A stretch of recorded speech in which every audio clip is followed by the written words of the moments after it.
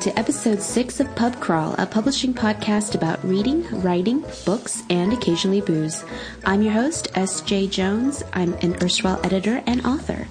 And I'm your co-host, Kelly Van Sant. I am a contracts manager and a freelance editor. We are both contributors with the Publishing Crawl blog, and together we have over 15 years of industry experience. And today's topic is book publicity. Ask a Publicist with Mallory Hayes. Yes, we have a guest today. Say hi, Mallory. Hi, everyone. I've come to bring a different voice tone to the podcast. I need to get Mallory was saying earlier that we do kind of sound alike, so I don't know, one of us has to speak in a really high-pitched voice today, I guess, to try and differentiate from each other. One of you should just try to do an accent the whole time. Oh, see great. if that works. Well, if I keep drinking enough wine, then the Boston accent will come out. Yeah. Yeah, the occasionally booze part of the podcast happens to be true today. Yes. I was going to say... Kelly? We are drinking a Riesling over here. Mallory and I are together in Minneapolis, and we are drinking Riesling. Yeah. Yeah. I am drinking alcoholic root beer. Every time you talk about it, it sounds so incredible. I need to try this. There's a place in Fargo that their specialty... I'm sorry, I'm from Fargo, North Dakota, which might pick up my accent. Especially the wine will probably bring it out too. But there's a bar in Fargo called Rooters, and they specialize in alcoholic root beer. This is amazing. This is something I've never heard of until very recently. But it's like pretty a recent. thing. This particular brand of root beer is Not Your Father's Root Beer. Which I think was bought by Pabst Blue Ribbon. Of course it was. Yes, it was. But it looks as though the original brewery was in La Crosse, Wisconsin. Hey-o. We're so close. It's up in your neck of the woods somewhere. Nice. Although, I don't...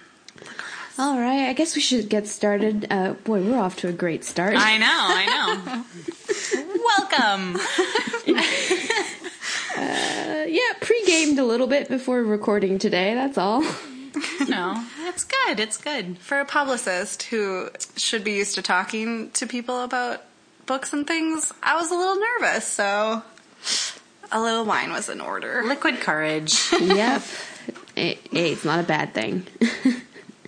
Okay, so we'll just dive right in with the questions. These are questions that we've sort of culled from what our listeners have asked us, and sort of some that we've come up with ourselves.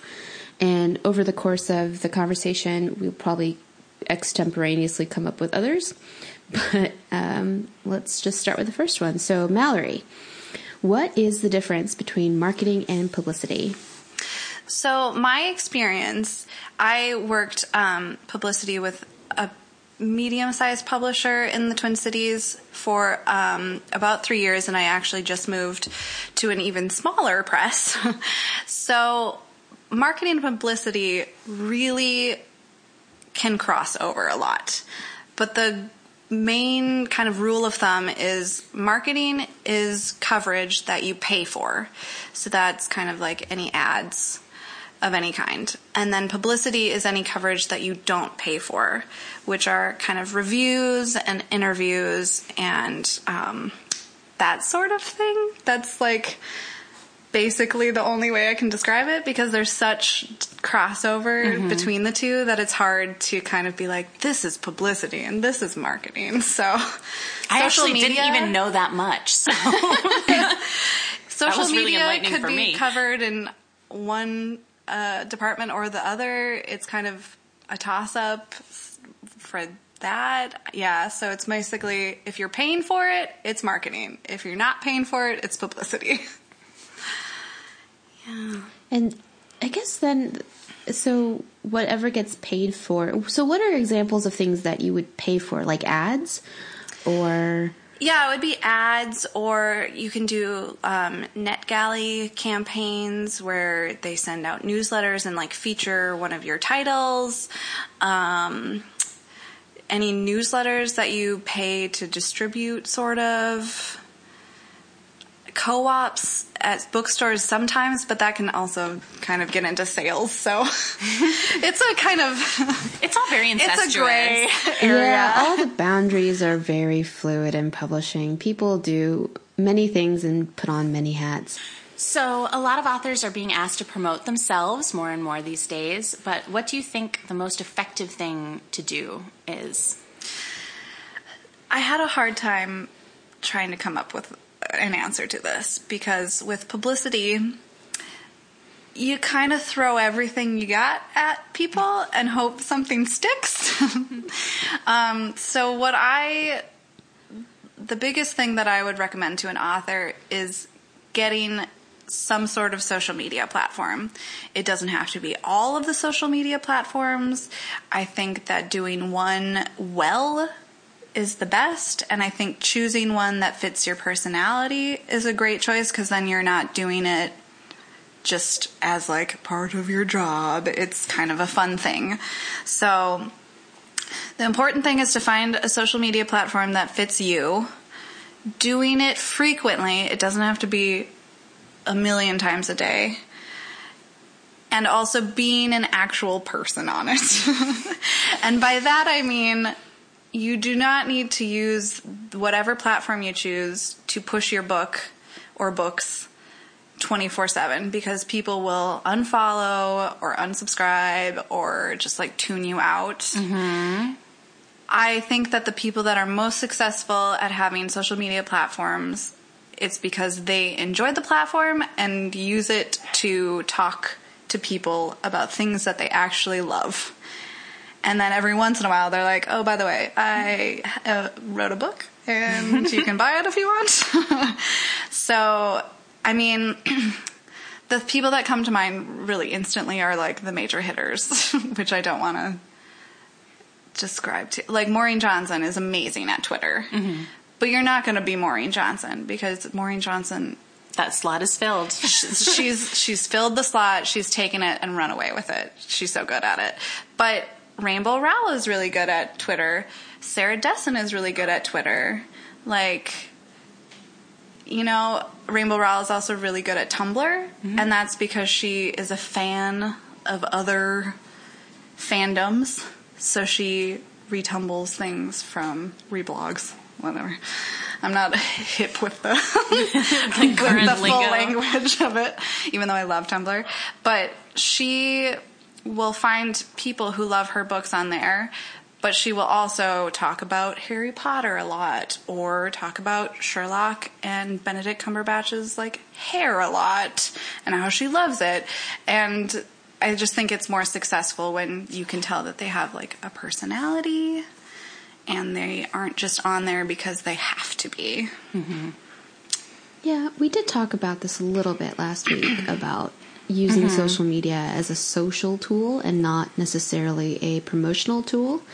That you will get better results if you're doing something because you enjoy it, because your enjoyment will always come across as genuine.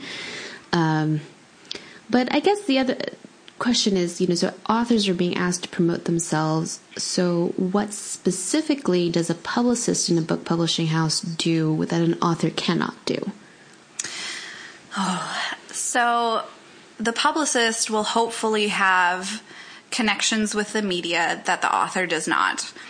Obviously, if you're just starting out, you're either picking up connections from the person you're replacing, or you're trying to make those connections yourself. But having those connections is very vital, because the publicist is representing the book as a professional.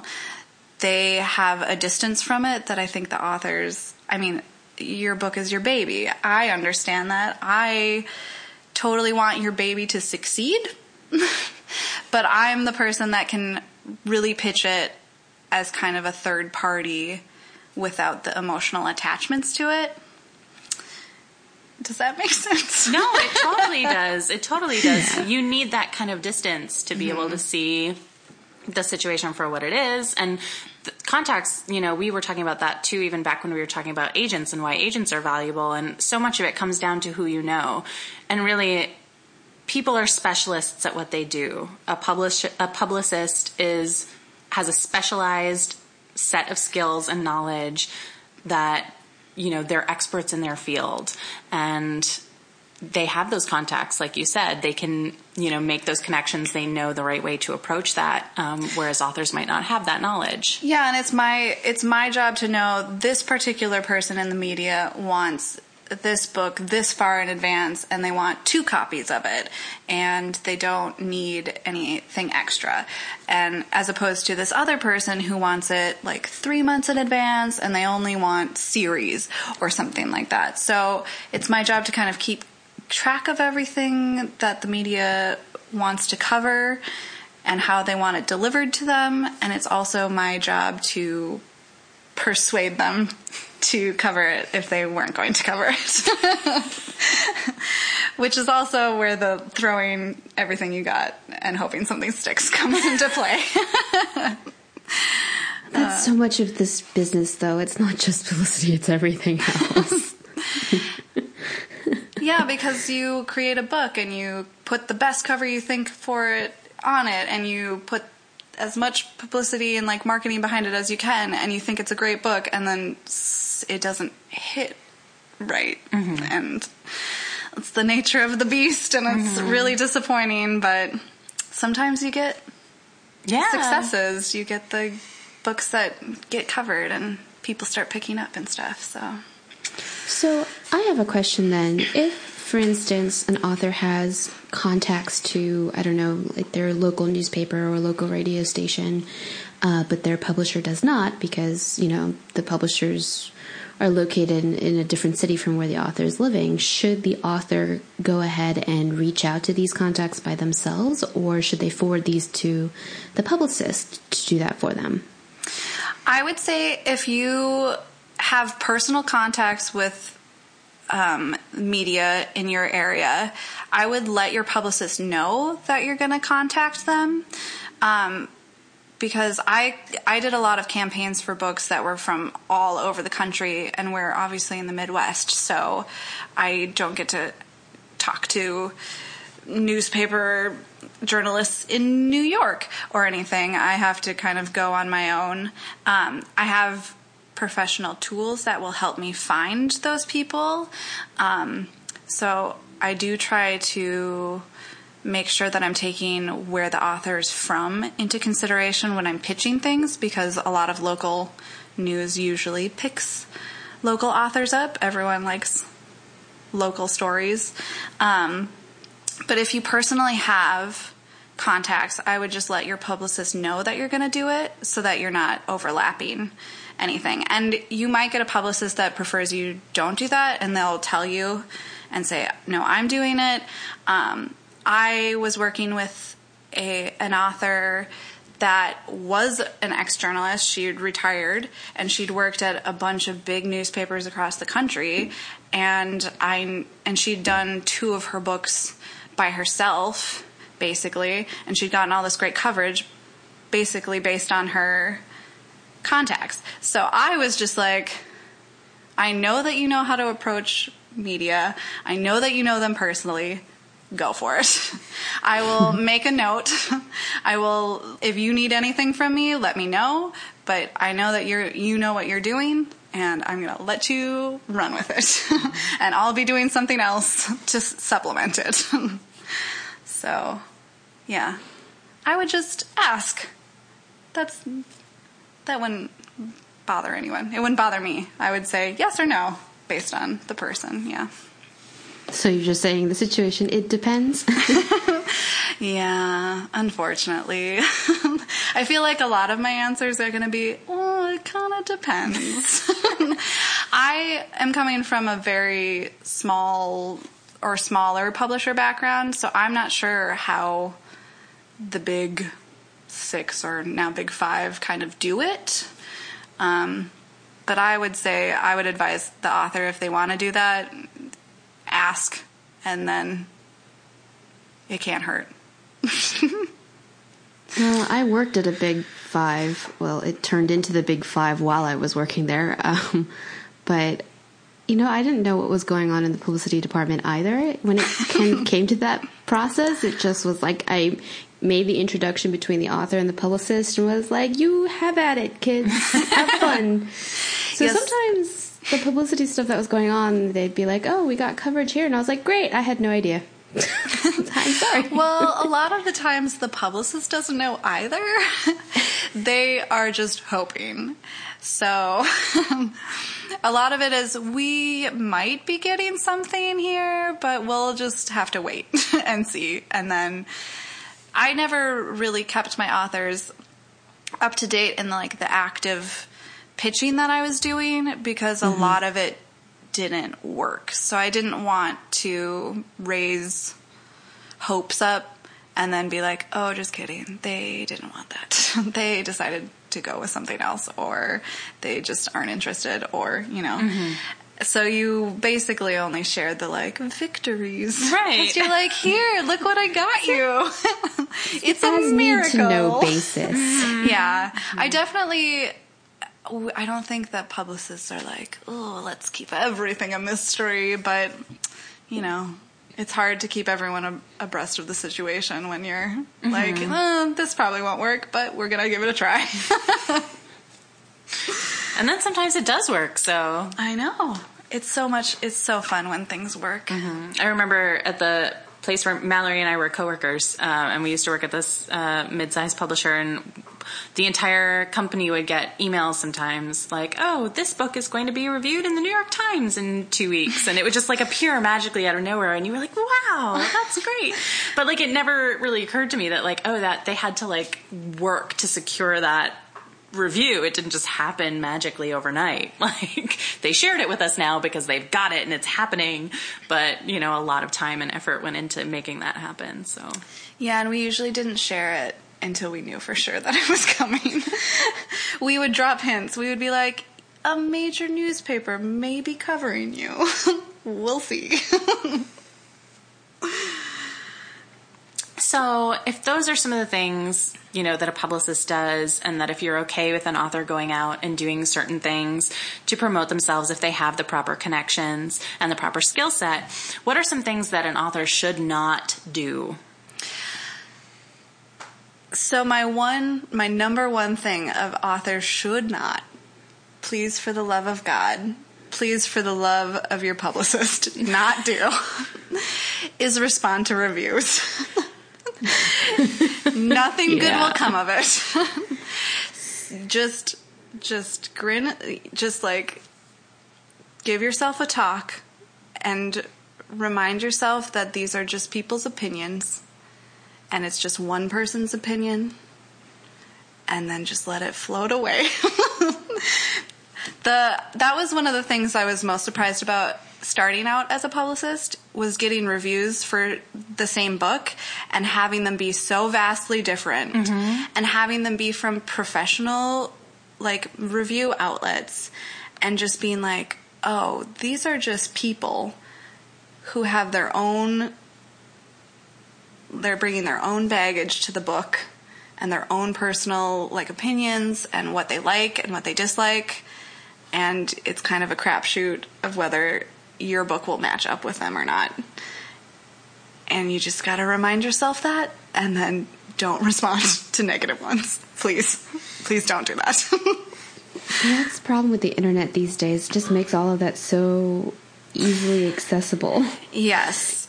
And because I get before the internet, you could just sort of ignore it. Like, you could be J.D. Salinger and just never talk to anyone and be a total hermit, but you can't really do that these days. And I get the like instinct to be like, no, you didn't understand. You didn't get it. I will make you get it.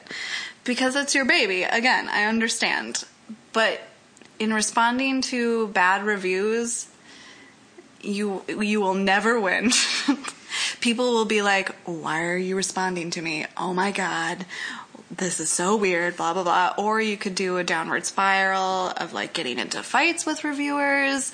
Like, you're never going to come off clean in that situation. So I don't know if anyone's ever seen the movie Chef, but it's this great little movie, and I think it's on Netflix right now. And it's about a chef, and he gets a horrible review, and he like loses his mind on the reviewer. And it's horrific. And it's like one of those things that you're watching, and it's like the secondhand embarrassment as he like spirals deeper and deeper and deeper into, you know, the whole thing is just horrific. If you ever feel like responding to a reviewer, stop, watch Chef, watch that scene, and stop yourself. Well, and I have gotten mad at reviewers because you read like the books that I'm pitching. I, of course, don't have any favorite children, but sometimes there's books that you hit a little closer to home than others, and you'll just be like, you didn't get it. You didn't get the book. You don't understand. And, like, that's my reaction. It is not my book. I did not put any blood, sweat, and tears into the creating of the book. I am the person that gets to shove the book at people at the end product. So if I get like that, I understand the way authors could feel. I'm just letting you know. There's no good way to respond. Don't do it. Just don't. No, it has never ended well for anyone at all. There have been some fairly well-known internet dramas about authors responding to reviews, and it has never ended well. No. For any of the parties involved, but especially the author. Yes. And you'll lose readers because of it. Like, the book world is very small. Yeah. And people will talk about it to other people in the book world, and it will spread. And it's just, there's no good way to do it. Write angry emails and then send them to yourself, or send them off into a email that you've designated for like responses to reviewers that no one will see. And just break out your journal. Yes, journal. Call your best friend. Crack open a bottle of Riesling. Make a locked live journal post. Yeah, you know, just purge whatever you need to purge, but do it in private. Yeah, I've seen some not nice reviews, and it's just some people are cranky people, and it feels like you forced them to read your book when you did not. So just remember that you are not a dollar, and not everyone is going to like you. And then just move on. Noted. All right, so then let's talk a little bit about a timeline for publicity. So a couple episodes ago, Kelly and I talked about the publishing part of, like the production part of publishing. You know, you've got copy edits and first pass pages and all that sort of stuff. So when does publicity come into it? So what stage of the bookmaking process does publicity usually begin? Yeah, I actually learned a lot about the front end of the process from like, especially the last two episodes of your guys' podcast. I was like, oh, that's what happens. This is like how we know nothing about publicity. It's like sometimes you can be working in this industry and you know your thing, and then you don't know anything else about what's going on. Or you'll know like the departments near you, but they're usually the departments that deal with the book when you're dealing with the book and not before that. So, yeah, I would usually start working on a book once it has gone to like the galley or the ARC stage. Mm-hmm. I would know about the book beforehand, but the way that publishing works is that you're working on like 3 seasons at once. Right. I would get very confused at what year we were in. Yeah. Because I'd be wait, are we in 2016? Because I'm working on a summer book right now. And no, we're not. Okay, we're still in 2015. All right. And sometimes I'd be like, is it 2017 yet? I guess, because that's when they're scheduling that now, winter 2017. So it's like, what year is it? I don't know what year it is anymore. Publishing's like time travel. It really is. So you're working on books sometimes 2 years out, but you're also working on books that are just coming out. So I usually started working on the books when they get to ARC form. That's when luckily, I didn't have as many books to cover because we were, again, a mid-sized publisher. So I got to read every single one of my books, which was very nice. I know other publishers don't get to do that unless they bring it home. And I would read them and then write pitch letters and send out the ARCs to media people that I thought would be good for it. And it would also go up on NetGalley, usually around 6 months in advance. I would maybe contact the author 7 to 8 months in advance of the book publishing date, just to let them know, here's your publicity plan that we're thinking of. It's a live document. It changes as things go on. And then there's a lull time in between the ARCs and when the book is coming out. Because 6 months in advance, those are for long lead media people. Those are the people that need that long of a time to assign a reviewer and have it reviewed in time for it to be reviewed around the publication date. It's very confusing. And I would say there's like maybe 1 to 2 months of kind of leaving the book at that and focusing on books that are coming out more immediate. Then. Yeah, more immediate things. And then about 3 months before publication date is a lot of more pitching, talking to bloggers, trying to do giveaways, trying to drum up stuff. And it just gets more and more intense before the publication date happens. You don't want to start too far in advance because people will be like, well, this book isn't coming out forever, so I'm going to forget about it. And you're like, don't forget about it. So you kind of have to try to focus 2 months, 1 to 2 months before publication date to start the buzz around it. And yeah, it's all kind of, I then continue to pitch people. I send out finished copies. I do NetGalley giveaways. Yeah, there's a lot of just random things. And I know that's not the way it works in other publishers. I think that the timeline of when you're sending books out is pretty similar, but because we're a mid-sized publisher, I did work with every single book in the imprint that I worked at, and so I got to give full attention to every single book. So I did get to give a publicity plan to every single author I was working at. And I know with bigger publishers, they just don't have the manpower. And so you might not hear anything from your publicist. You might hear some things. And I think it varies from publisher to publisher as well. So I'm not saying that this is a universal kind of experience to have. But this was my experience. Yeah, the publicity experience, I know, vastly differs across houses and imprints. At least where I worked, we had a very good publicity department, and we editors knew. I mean, the books usually got assigned by the head of publicity, but we usually knew more or less who would be working on the books.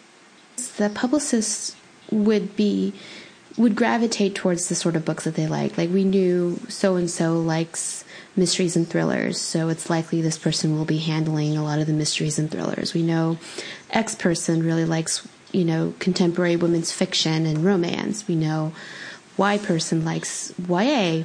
So we kind of knew who would be working on what.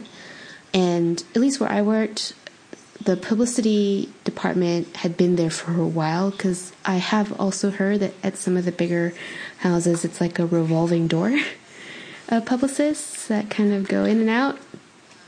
I know it is kind of one of the areas of publishing where there's a high turnover rate.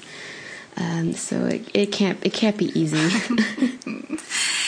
No, there is a lot of high turnover rate for publicists just because it is kind of an entry-level position, so you either have to keep growing within the company and moving up, or you have to move on. But that's kind of the same thing with all publishing. Mm-hmm. Everyone has worked everywhere, and it's all incestuous and stuff. But yeah, I I think that there are certain places that do great publicity, and I would not be able to name those.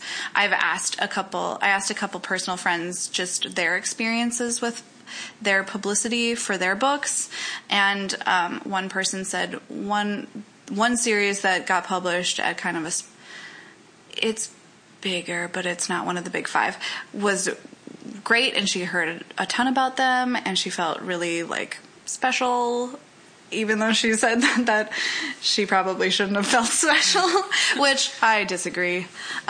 She is special. She's a good writer. And then she had another series published with one of the big five, and she didn't hear anything from them and only really had contact with her editor. But that, again, doesn't mean that it's good or bad. I think it just means that they work differently than different companies. Mm-hmm. And there's just pros and cons, and it's kind of what you personally prefer, but you're not going to know that until you've had your book sold to one of them. Yeah. I don't know if this is helpful at all. I think I've learned things just from talking to you, so I think it's helpful. Yeah, I mean, there's so much about this business. Is just, we'll see what happens. It's a miracle we managed to make any money and get any books out. We're like, I don't know, maybe it'll work. That's what my partner says every time I talk about publishing to him. He's like, how do you guys still exist? I'm like, it's a really weird business model. It is a really weird business model, but I think that it's slowly growing, maybe. Maybe catching up with the times. I don't know. I guess that's true. I guess I've been in publishing for almost a decade. And, I know that when I started, ebooks were not a thing, and people were freaking out about ebook royalties, and they weren't even like part of contracts, and no one thought they were going to last. And it was like this whole big thing about negotiating the royalty for ebooks and all this nonsense. And also that was, with when Audible first came out, and people were freaking out about Audible and audiobook rights and all that stuff. And, you fast forward 10 years and Audible is huge and ebooks are most definitely a thing. And so, yes, the industry is adapting. I've listened to so many podcasts that I now want to go into like an Audible commercial. We won't be doing We don't that. have a sponsor. Audible does not sponsor us. So unfortunately, we can't do that now. I was going to do a commercial just for you. Get on board. Yeah, if anybody wants to sponsor this podcast, we are totally open to that. Just saying. So... Well, then why don't we just talk? I mean, we know this business is completely ridiculous and upside down and kind of really not the same day to day. But what are some of the favorite parts of your job? Like, what do you like best about publicity? Oh, here is the secret. When you're a publicist, you just get to be a fangirl for the books that you're supposed to push. So you get to be like, oh my God, you have to read this book. There's a guy in it. He's so swoony. Oh my God. So, I mean, obviously you do it much more professionally than that, but that's what it basically comes down to. And if I'm at a conference or an event where I'm talking face to face with people, I will be known to do that. I will be like, you got to read this book. It's amazing. She's a vampire and he's, I don't even know, a mermaid. And they are in love, but they can't be together because he needs water to survive. I don't even know, but... But he's so hot. But he's so hot. To read it. That was a fake book that I made up, but if anyone wants to write it, I will be on board. I'll get on board. Mallory will be your publicist. I will be the publicist for that book. But, yeah... That's really the best part. I really loved working with my authors, and I really loved being able to advocate for their books in a way that like made me feel like I was helping them succeed. And also I got to fangirl a little bit about them. I think putting professional fangirl on your business card is kind of the awesomest thing ever. Yeah, it's a secret though, because you get to put it behind publicist. And then everyone thinks you're fancy, but really, you're just a fangirl of the highest order. Professional fangirl. Oh man, we all want to be publicists now. It's the new most coveted Join job. us. Yeah, let me tell you, editorial is kind of rough. just saying. Having dug those trenches for 5 years, editorial is kind of rough. I mean, it's not in my blood. Good job, everyone who can do it. And you're all good at it, but I get to just squee about stuff. It's funny. Did you know when you got into publishing because you went to the publishing program at Pace? Is that correct? No, I did the Pace. Summer Publishing Institute through NYU. Oh, at NYU. Okay. Yeah. So the Summer Publishing Institute, I'll do a commercial for that, through NYU was 3 weeks about magazine publishing and 3 weeks about book publishing. And I was convinced to do it by one of my college professors. Hello, Scott. And I went because I didn't know what the crap to do with my life other than that I loved books. That's how we all get in. That's the gateway drug. Yep. Is you love books, and then you wind up a contracts manager. Only requirement, really. Do you love books? Welcome to publishing. But did you know that it's true? Though. You don't need a specialized degree. You don't need just gotta anything. Do you love books? Okay, good. We can find that's a it. job for you. Yes. But did you know that publicity was going to be it? No, so the first week, I think, they asked everyone if they were asking people to raise their hands, and they were like, raise your hand if you want to be an editor. And basically everyone did, because that's Everyone, yeah. that's what you kind of know going if you're from the outside and don't really know about the book world other than authors, and then there's editors, and it's so fancy when they're in movies. Oh my God. so the life of fancy. an editor in a movie is yeah. amazing. I know. Just watch The Proposal, and you're like, I'm going to live the life of Sandra Bullock, and I'm going to fall in love with Ryan Reynolds. If only we could all live the life of Sandra Bullock in any movie. any movie. It would be great. Except maybe Gravity. I don't think I want to be her in That's Gravity. it's too stressful. But any other movie. Any other movie. Yeah, 1990s Sandra Bullock, absolutely. God. I'm going to go on off a tangent. Okay. But, I did not know how much I love Sandra Bullock until someone, said something disparaging to her, and I was like, how dare you say that about Sandy? She's America's sweetheart, and how dare you? Where did this love of Sandra Bullock come from? I think she's earned it, but It's just it surprised innate in even all me. of us. It's innate in us all. It surprised even me. But yeah, during the 3 weeks of book publishing, back to actual publishing talk, you had all of these panels on all different aspects of publishing, and the part that I gravitated most towards was marketing and publicity, because I'm like, oh, they get to do the fun stuff. They get to make bookmarks and just talk to people about books, and just they don't have to do anything about the shaping of the book. Which I think is stressful. Product. Yeah, you get this finished product, and you're like, look, here's a book I got. You should read it. There's a mermaid, and he's really hot. You need to read it. Yes. Man, Dad. Man. Oh, Zoolander.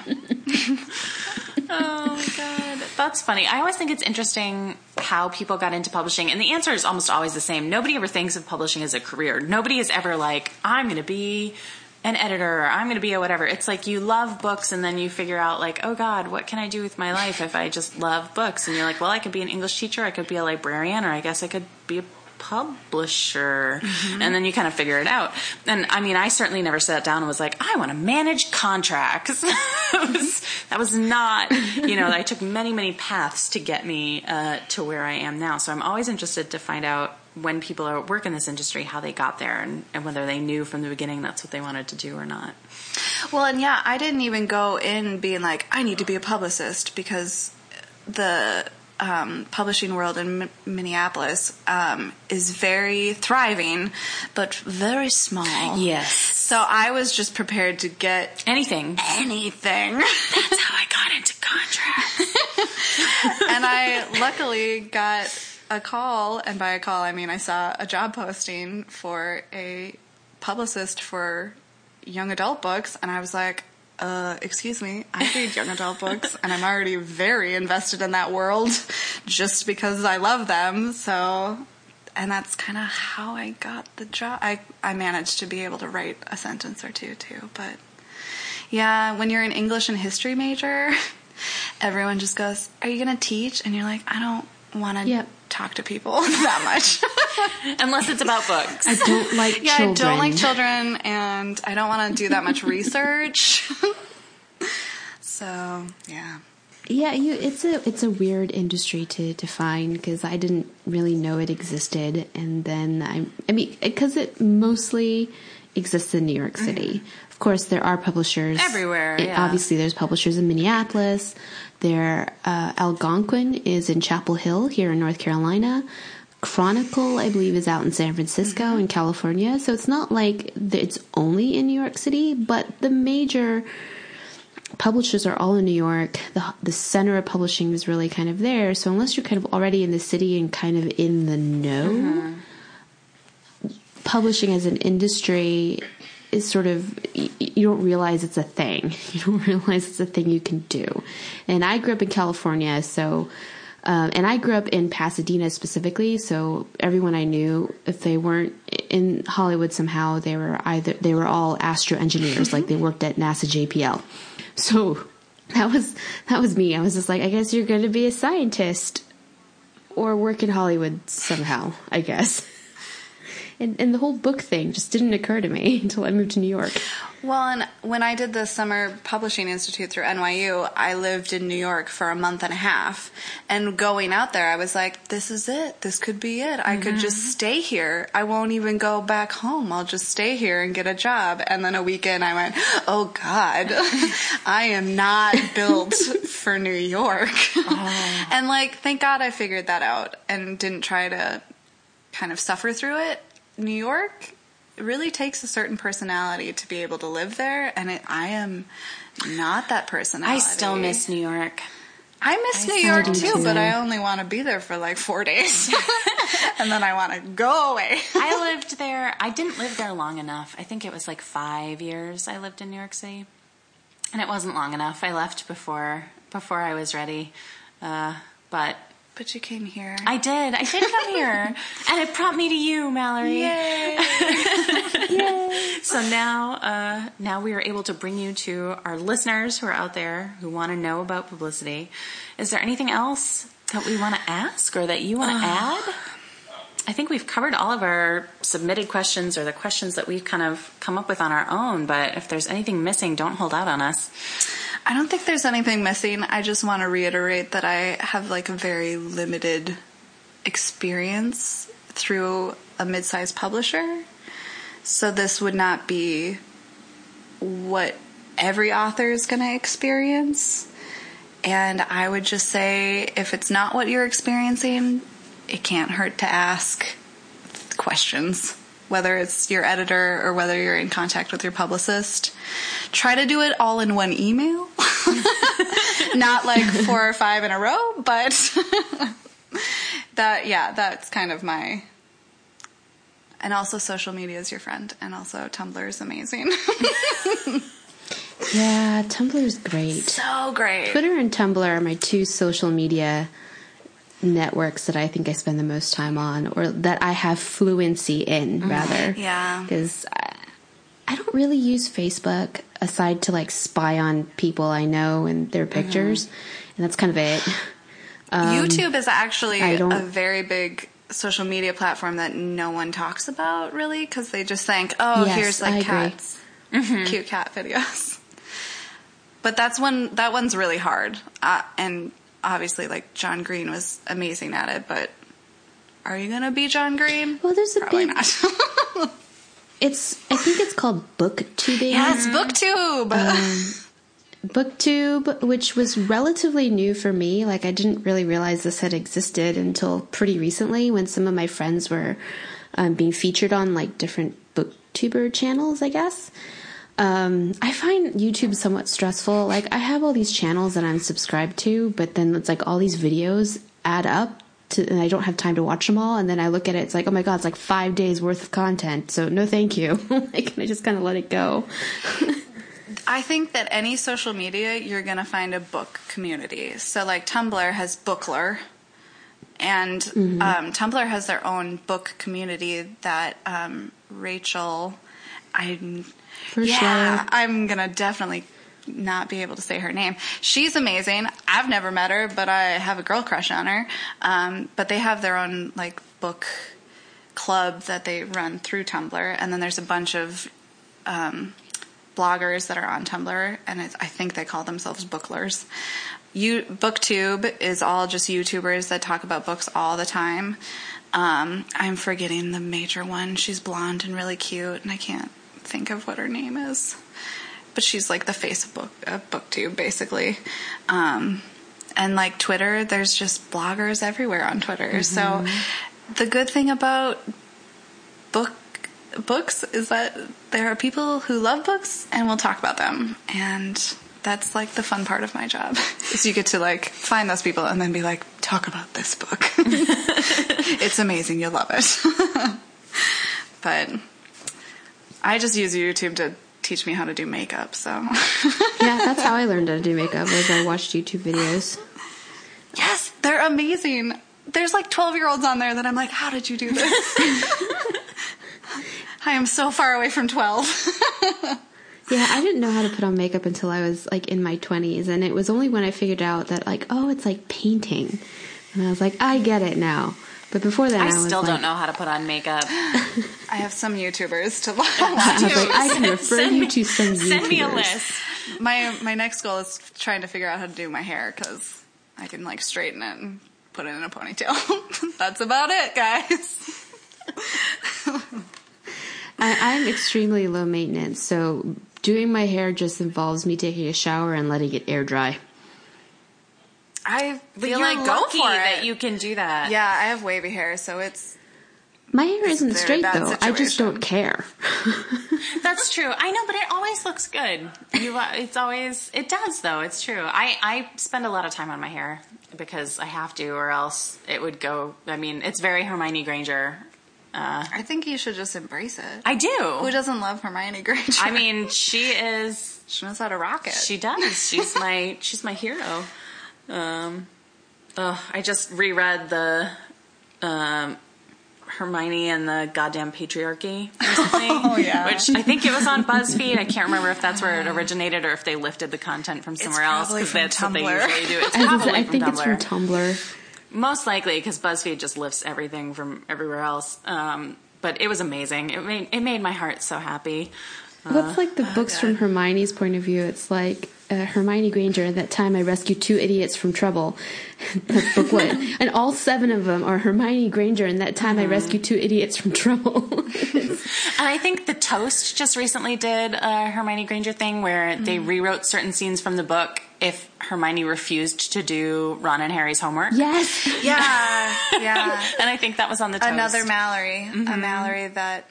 Mallory Ortberg. I love her stuff. She's so everything funny. she does is phenomenal. She's really funny. She's way funnier than me. I will share my name with you, Mallory Ortberg, because you raised the stakes. Good company. Yep.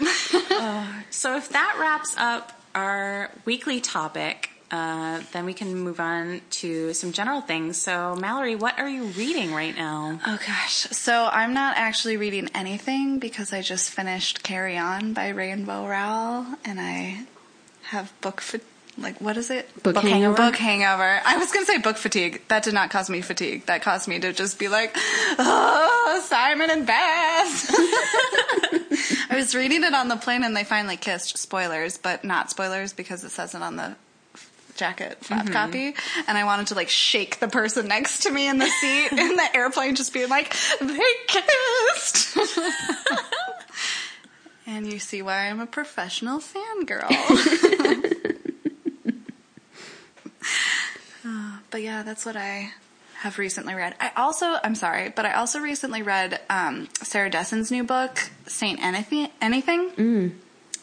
And it's Sarah Dessen, so she obviously has a following, but I just don't think she gets the like respect that she deserves. Saint Anything was so good, and if it had been written by a man, it would have been getting all of these accolades, but like, it's Sarah Dessen, so they're like, oh, she writes girly things, and so she doesn't get accolades. And she gets accolades, but she doesn't get... She deserves more. She deserves more. I don't think that she needs me to push her, but I will continue to push her. Saint Anything was fantastic. What did you read? So what are you reading, Kelly? I just started Big Magic by Elizabeth Gilbert. So Elizabeth... So Elizabeth Gilbert wrote Eat, Pray, Love, which I did not read, but I remember it coming out, and obviously I'm sure that everyone who's listening to this podcast has heard it, and the subsequent movie, and this whole big thing. And I only read the eat sections. Well, I've heard those are the best bits, and I'm not surprised. They are. So I've never read that book, and I never read another one. I know that she's released others. The Signature of All Things. I've never read anything by her at all, but I'm reading Big Magic. And Big Magic is a book about creativity and the creative process. And she talks a lot about writing in the specifics because that's kind of what she does, but it's not exclusive to writing. You could kind of apply it to any kind of creative endeavor. And I don't read a lot of books about craft. I think this is the third one I've ever read, and the other two are Bird by Bird by Anne Lamott. And that's a great book. It's phenomenal. And On Writing by Stephen King, which also a great book. Yep, which I also love. And those are the only other two kind of books on craft and how to, create art or, whatever, that I've ever read. And so I heard so many things about Big Magic, from people that, I love and respect. And, everyone was saying, you have to read it, you have to read it, you have to read it. And I am recently, as I mentioned, trying to get back to writing. It's something I always did for my whole life, and then I stopped doing it. And now I'm trying to find my way back to it. And I had made that decision even before I'd heard of this book. And now I just feel like it's almost kismet that this book has come into my life in this way, because I've just started it, so I'm probably only like 35 pages in or something like that. And it's like, I feel like every single sentence that I finish, I'm like, yes. And I'm just like, I feel so inspired, and I feel so, it doesn't feel false. So much of what she's talking about, in this opening section of the book, because as I said, I'm very early in, is that all of us have something within us that's worth creating, and that it's not about you can't get wrapped up in the ego of it and all of these other things and all of your fears. She talks a lot about fear that holds you back from doing things, but it's very honest and simple and open, and it's just like, look, you should do what makes you happy. And if you're going along and living your life and realizing that you're not connected to the thing that makes you happy, then what is the point? And she has this story about a friend of hers who has started ice skating at the age of 40, because when she was a child, she loved figure skating, and then she realized that she was never going to be a professional figure skater. She's never going to be an Olympian. She was just a skater, and so she stopped taking lessons and stopped doing it.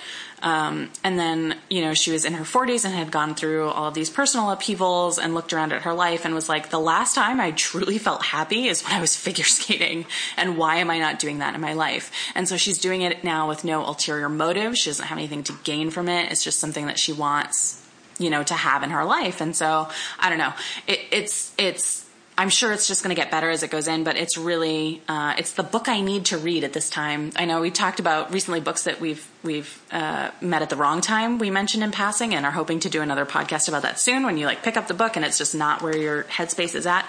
And this is the exact opposite. This is the exact book that I need to read right now. So that's pretty cool. Yay. Actually, I have another book for you, maybe that you want to read after you're done with Big Magic, Kelly. It's called Wonder Book by Jeff Vandermeer. Okay. And it's nonfiction, and it's essays and exercises. I think the full title is Wonder Book, an illustrated guide to creating imaginative fiction. And it's a craft book, but it's not like Save the Cat. It's not like Joseph Campbell. It's not this sort of thing that you break down into a formula. It's just a bunch of exercises and essays and sort of inspirational pieces that sort of help spark your creativity. So I think that's something that you may want to look into too. Awesome. What are you reading? A lot of stuff. I previously mentioned that I don't actually read a lot when I'm drafting. And this past week I just haven't had very good writing days. And so although today wasn't so bad. Like today, just before we got on the podcast, I was getting words out and I was kind of moving forward and shifting things around. But as a means of procrastination, I decided I was just going to read stuff. So, I just finished Illuminae by Amy Kaufman and Jay Kristoff, which I had a cameo in, and that was kind of fun to look for. So my name is in there. It's in the print version anyway. I don't know if it's in the ebook version. This book it's a collection of digital ephemera, and the design is really important to the text. So I don't really know how it would translate to an ebook. But I also have the audiobook of that, and that one's done with a full cast, and I'm kind of halfway through the audiobook right now. And also what came out this week was Career of Evil by Robert Galbraith, which is the third adult mystery novel by J.K. Rowling. And that was really, really, really, really good. And it's funny because adult thrillers are just not my thing. It's not a genre or a category I gravitate toward. I think the last group of thrillers that I read were Dan Brown books. I think it was a while ago. I mean, I read The Da Vinci Code and didn't love it, but also couldn't put it down. Yeah. And then I read, here's the thing about The Da Vinci Code. I read it in college, like literally in between classes. Like I read it, I had like 2 hours to kill, and somebody had lent me their copy of The Da Vinci Code, and I read the whole thing in between those two classes. And was also eating an entire can of salt and vinegar Pringles. And those two things are so indelibly linked in my brain that I can't actually look at Dan Brown's name on the spine of a book without like that kind of acid reflux. That feeling along your jaw with like the sour, Yes, that puckering feeling of the salt and vinegar Pringles. But anyway, so this is the third book in J.K. Rowling's adult mystery series, and I don't think she gets enough credit for being a good writer. I think J.K. Rowling is an excellent writer. I mean, a lot of people will denigrate her because, Harry Potter's just children's fiction. Yada, yada, yada. Oh, I know, I'm preaching to the choir here, but and she's able to make the voice of this adult series different from Harry Potter, and they're just really, really good. They're full of characters I really like and really care about. The mysteries are always really good, and that was always what I thought J.K. Rowling did very well, especially like the first 3 Harry Potter novels. Yes, are excellent middle grade mysteries, and so she's got a real good sense for how to pace a mystery. How to just drop just the right amount of red herrings. So that everything kind of lines up and falls into place. So it's just a really enjoyable experience reading that. And I'm also in the middle of reading The Little Stranger by Sarah Waters. I don't know if you guys... Sarah Waters wrote Tipping the Velvet, Fingersmith. Fingersmith is the one. I knew her name and I couldn't think of why. Fingersmith is really great. She's a lesbian writer, British lesbian writer, and most of her books feature queer women, except The Little Stranger. The Little Stranger is actually my favorite of her books because it's the scariest. And it's October, and I love horror. I actually wouldn't call The Little Stranger horror per se.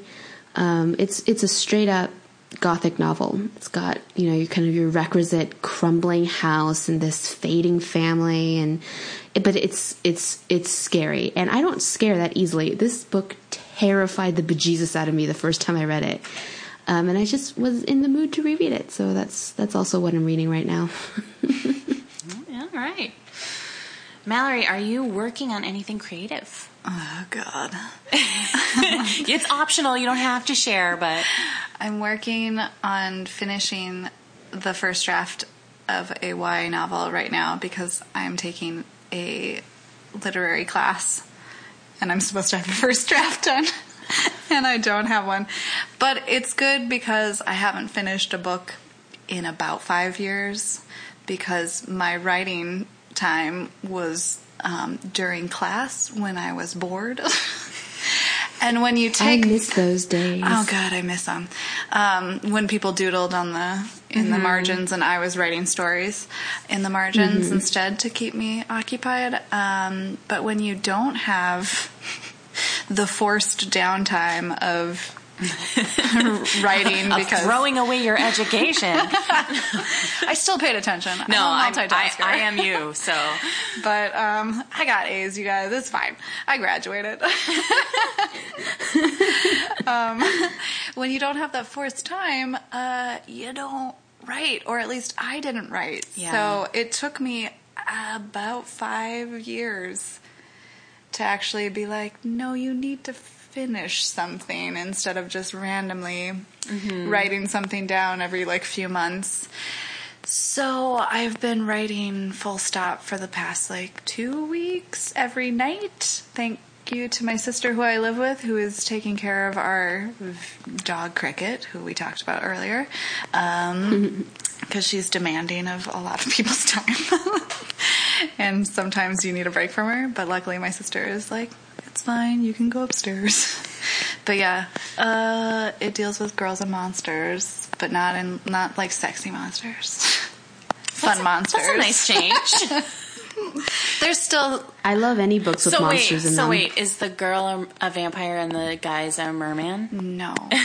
But I might switch it just now. I think you should. No, the girls are monsters. Oh. But there are still cute boys in it. And actually cute girls. I'm trying my first hand at a lesbian romance. Well, it's not full lesbian. It's multiple romances. Right. But still. also lesbian, which I'm excited about. Because I haven't tried my hand at it before, so... That's what she said. Hopefully it's not... Hopefully it's not full-on garbage, which it feels like it is right now, but... That's how it always feels. Or that's how my writing always feels. Anyway. I think you're doing it wrong if you're like, this is the greatest thing ever, and that feeling never changes. I wonder if people do that. I wonder if someone's like, I'm amazing. I know that there are people who do that. Yeah. Because I went to definitely college know and people who are I like that. took writing classes in college, and so I know for a fact. Well, those are And short they're stories. typically guys. Yeah. Oh, To man. have the confidence of guys. That would be nice. Anyway, let's not get ourselves in too much trouble here. Not all guys. Guys, don't worry about it. Hashtag not all men. It's okay. Oh no, we've gone into some dark territory. Yeah. Who's next? Who's next? What are you working on? Whoever's next. I'll go next. That's me. So I confessed last week that I am doing NaNoWriMo. Oh, so exciting. But also horrible. I know. I'm terrified. So JJ's book that she just sold that's coming out, JJ, is it 2016 or 17? 2016. 16 was a NaNoWriMo win. Nice. And so I am doing NaNoWriMo again because like I was talking about earlier, it has been so long since I've written and I need some kind of something to work against, something to kind of motivate me and convince me to get rolling. So I was like, well, it's perfect timing. NaNoWriMo's coming. I've announced it on this podcast. So now I have people who know about it in the world. And so if I don't do it, that will be really embarrassing. You're accountable. I'm accountable. There you go. That's a grown-up word. And so that's what I'm working on now, and I haven't actually started any of the writing of it. I've taken notes, and as JJ knows, I'm not like an outliner, and I'm not. I think I guess the technical term now is pantser. This is a vocabulary that I've learned recently. That's how out of touch I am. Is that apparently this is new to me when it's really been around forever. But I don't plan. I don't. I just kind of sit down and write. And I really like it best when I just have an idea that comes to me and I'm like, oh, I have to write this idea. So this NaNoWriMo is not quite like that. JJ gave me some really smart advice, which was to set aside the work in progress that I've been struggling with for the last 7 years, because the problem with that is that I feel like there's a really good story there, and I also feel like I was not telling it well over and over and over again. And I was making different mistakes. I was making the same mistakes. I was making some really unconscionable mistakes. And so it just has never really become anything, but I still truly am compelled by the nugget of story that's at its core. And JJ was like, don't work on that for NaNoWriMo, because you'll just become consumed with trying to fix all of the problems and you won't actually do any writing. And JJ is wise. And so I have listened to her advice. And so instead I'm just creating some kind of weird out there, very, this just weird nugget of an idea that popped into my head, and I'm just going to go with it without really knowing what happens. So it's kind of a fairy tale inspirational retelling sort of kind of thing, but not really. And it started out as one specific fairy tale, but now other fairy tales are getting folded in, and so now it's not really, doesn't really resemble anything. But that's the best part. That's kind of the best part. Straight up retelling, I think, is one, too easy, and two, kind of boring. Yeah, but so it's kind of a gender swapped Beauty and the Beast, where the boy is the one who's captive, but not really, but kind of. We'll get better at pitching our stories I know. later on. You're a publicist. This is your job. Mine is just, there's girl monsters. I don't know. That's because it's not written yet. It's not finished. You work with finished products. Oh, yeah. I get them once they're polished. This is that messy stage. So it's kind of like that, but not really. It's YA fantasy sort of kind of a thing, and I'm just kind of going with it. So right now I'm trying to figure out what the hell my characters are named.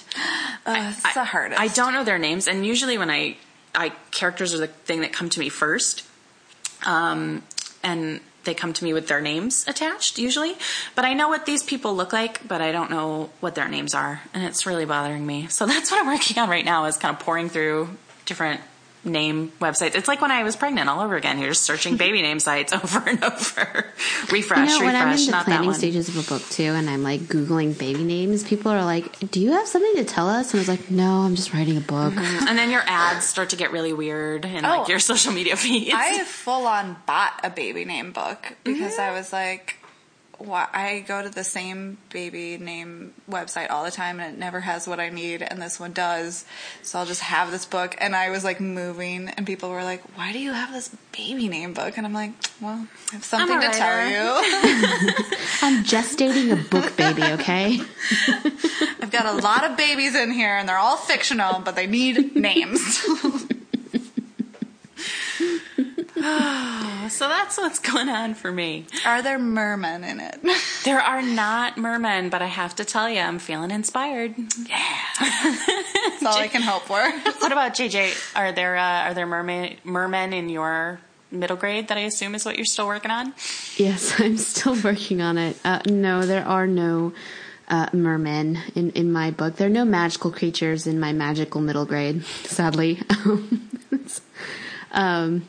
And it's funny because, anytime you talk about your book, Kelly, I have this, really specific image of your book that probably doesn't, line up at all with what's in your head. Well, tell me what yours is, because maybe it's better. I don't know. I guess I guess when you talked about the character to me, I was like, this is female Robin Hood, which is and you kind of say that, and the more because you've said that to me before, and the more that you say that, the more it kind of clicks into place, which is why I was talking about the mishmash fairy tale thing. I'm on board with everything everyone is saying right now. And I was like, that would be the greatest. It's a gender bent Robin Hood with elements of Beauty and the Beast, and I was like, yeah, I'm all over that. So go ahead and write that right now, Kelly. I think get on that. Yeah, I think it's becoming more and more like that, especially as I figure out more and more who the nameless girl is. I think it's taking more of that shape. So, yeah, but no mermen in yours. No, but a lot of middle school flirting, which is surprisingly a lot of fun to write. It's the best flirting. It's because it's innocent, but it's not innocent. It's when you want to be attractive to the other sex or same sex, and you look your worst. You're like, this is what and you're also awkward. So you're like, I would like to be attractive to you, but everything's going against me.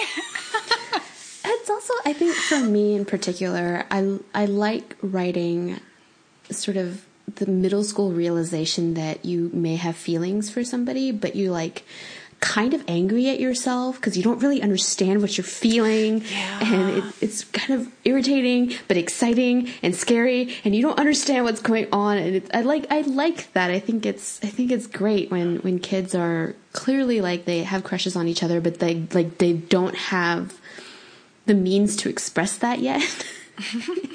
And that conflict is always so great when I'm like, yeah, I just remember very much being that age. Of course, I was very much a late bloomer, but I didn't really develop crushes on anyone until I was much older. But it just, that feeling of, I have these feelings and I don't know what to do with them, and it's really awful and annoying, and it's kind of great at the same time. So that was kind of what was getting me going today, because like I said, I've just been kind of stuck on trying to move forward, trying to shed the baggage of all the previous drafts. This is why I told Kelly not to work on her other project, because having all of that baggage is going to just weigh you down, and you're just going to have to keep pausing, set down the baggage, rearrange it, pick it back up, and keep moving forward. Like it slows you down. And I keep doubting how I'm telling the story, because my natural voice is to be somewhat florid. You know, I'm very wordy, and I talk a lot. I'm very meandering when it comes to how I tell a story, and it just doesn't work for middle grade. So I just was like, yeah, I'm just going to sit down and strip out all the feelings and just write what happens. And then I was like, oh my God, what does happen? Because like Kelly, I'm not a plotter either. So I'm just like, what does happen? Oh God, what happens? So that's what I'm working on, aside from doing an Inktober sketch every day.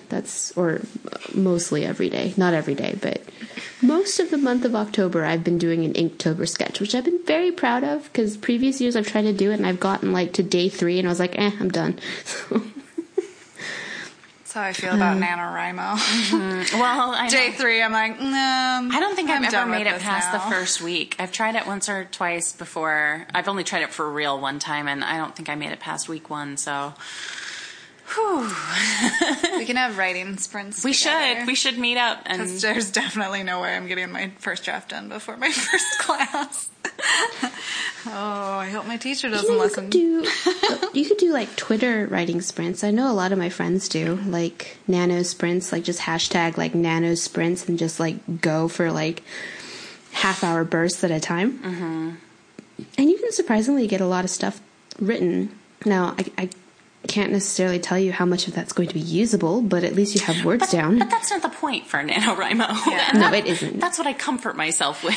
Well, that's kind of, I feel like I'm doing a NaNoWriMo, but in a shortened amount of time, and also not during NaNoWriMo. So, and I'm like, oh, this is what it's supposed to be. I just write, and I'll just be like, transition here, and then leave it and go. Just like, you gotta move on. Don't look back. Don't look back. Switch this to third person instead. Leave it and go. But I don't know. Everything can be fixed. Nothing is set in stone. So the first draft is just to get the story out. And even if you don't use every element, or if you have to rewrite sections of it, you know what? You had the story down once, and you can always fix it. Mm-hmm. Fixing it is easier than creating it from scratch. So it doesn't have to be perfect when it comes out. It just has to be there. You just have to have something to work with. That's the whole point of NaNoWriMo. So that's another pep talk this week. We all need it. Sounds good. All of us need it. Well, I don't have anything special to recommend this week, but Mallory, is there anything else that you are super into lately? I mean, first of all, I know that you guys have talked about Hamilton a bunch, but I feel like neither of you were nearly as, like, excited about it as you should have been. I think you were both really trying to be like, yeah, it's really good, you guys. And I'm like, oh my God.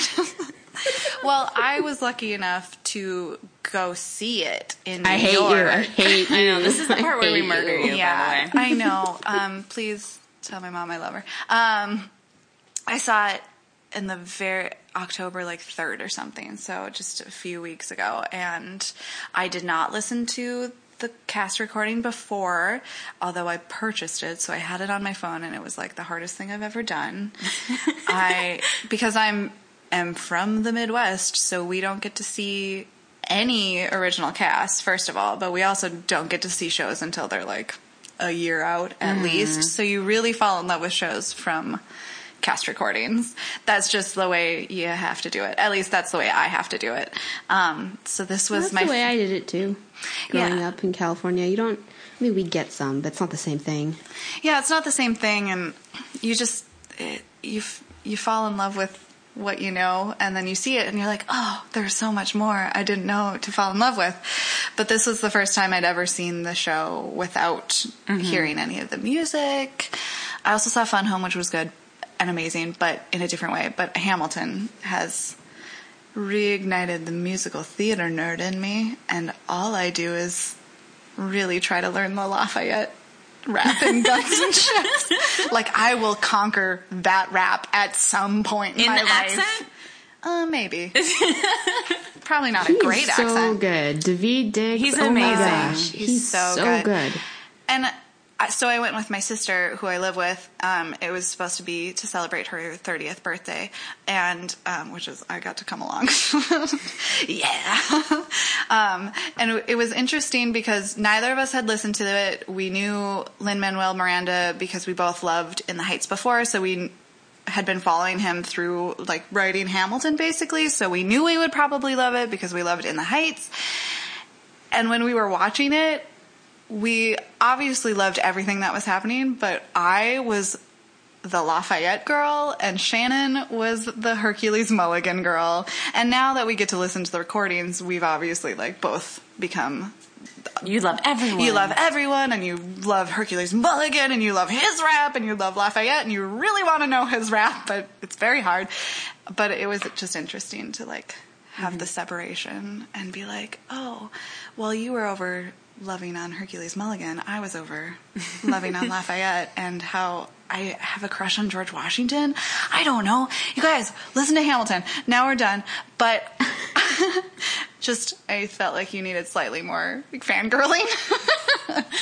There's plenty of fangirling I that was happens. in a closet at the time. I was know. recording this podcast in my closet next door to my daughter's room. So my levels of enthusiasm were simmering instead of boiling. But it was there. The love is there. I'll forgive you both. It is really hard because I have to kind of keep my Hamilton fangirl to sort of like a simmer at work because I listen to it at work. I can't, I can listen to stuff while I'm at my job, but like, and I'm like kind of like jamming away or I'm like mouthing the words to the rap even though I can't rap to save my life. And people are like, what are you listening to? And I'm like, oh my God, I'm listening to, and the moment I try and describe what it is, they all just give me this look like, what? And I'm like, I know it sounds ridiculous and it sounds like a joke, but I swear to God, it is like the greatest thing on this planet. Just give it a listen, please. Listen to Alexander Hamilton, listen to Right Hand Man, and then listen to Guns and Ships. And if you're not in by then, see, for me, I don't know if we can be friends. For me, it was kind of all about Aaron Burr. Yeah. I think Leslie Odom Jr. has kind of the best role in the entire show. And I think he also has the best songs. I think Wait For It is so great. And The Room Where It Happens, also great. And what was the other thing that I was, because again, on Tumblr, you can find all sorts of fandoms. And of course, like the first thing I did was find the Tumblr Hamilton fandom. But one of my favorite things that I discovered, because like over the course of being obsessed with this musical, of course I have to go and be my Ravenclaw self and like find all of the little bits of trivia about the founding fathers. The thing that kind of blew my mind was that Aaron Burr's grandfather was Jonathan Edwards, the Sinners in the Hands of an Angry God preacher. And so that line is like, my grandfather was a fire and brimstone preacher. I was like, oh my God, your grandfather is Jonathan Edwards. And so he has this whole legacy that he has to live up to. And it's this sort of like interplay between him and Hamilton that was the sort of relationship that I really loved in Amadeus between Mozart and Salieri. That kind of that rivalry and that admiration and rivalry, and they dislike each other, but the term frenemy comes to mind, even though I kind of hate that word and I kind of hate Sex and the City for coming up with it.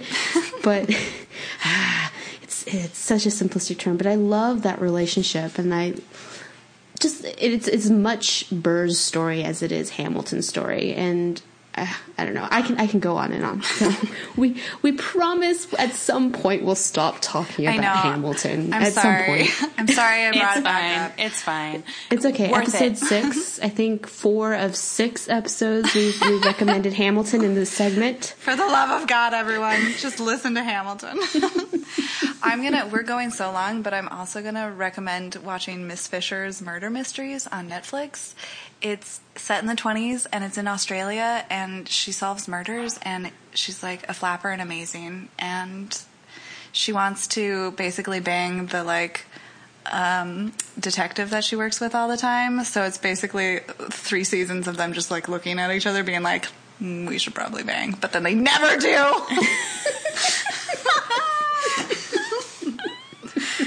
That was my quick. That's how I felt about the X-Files, except that was 9 years of unresolved sexual tension. It killed me. All right, so is that everything? I think that's it. All right. We've wrapped it up. If you guys have any further questions about publicity that maybe Mallory can answer, you can certainly submit it to us, either by emailing us or asking us on Tumblr. That's it for this week.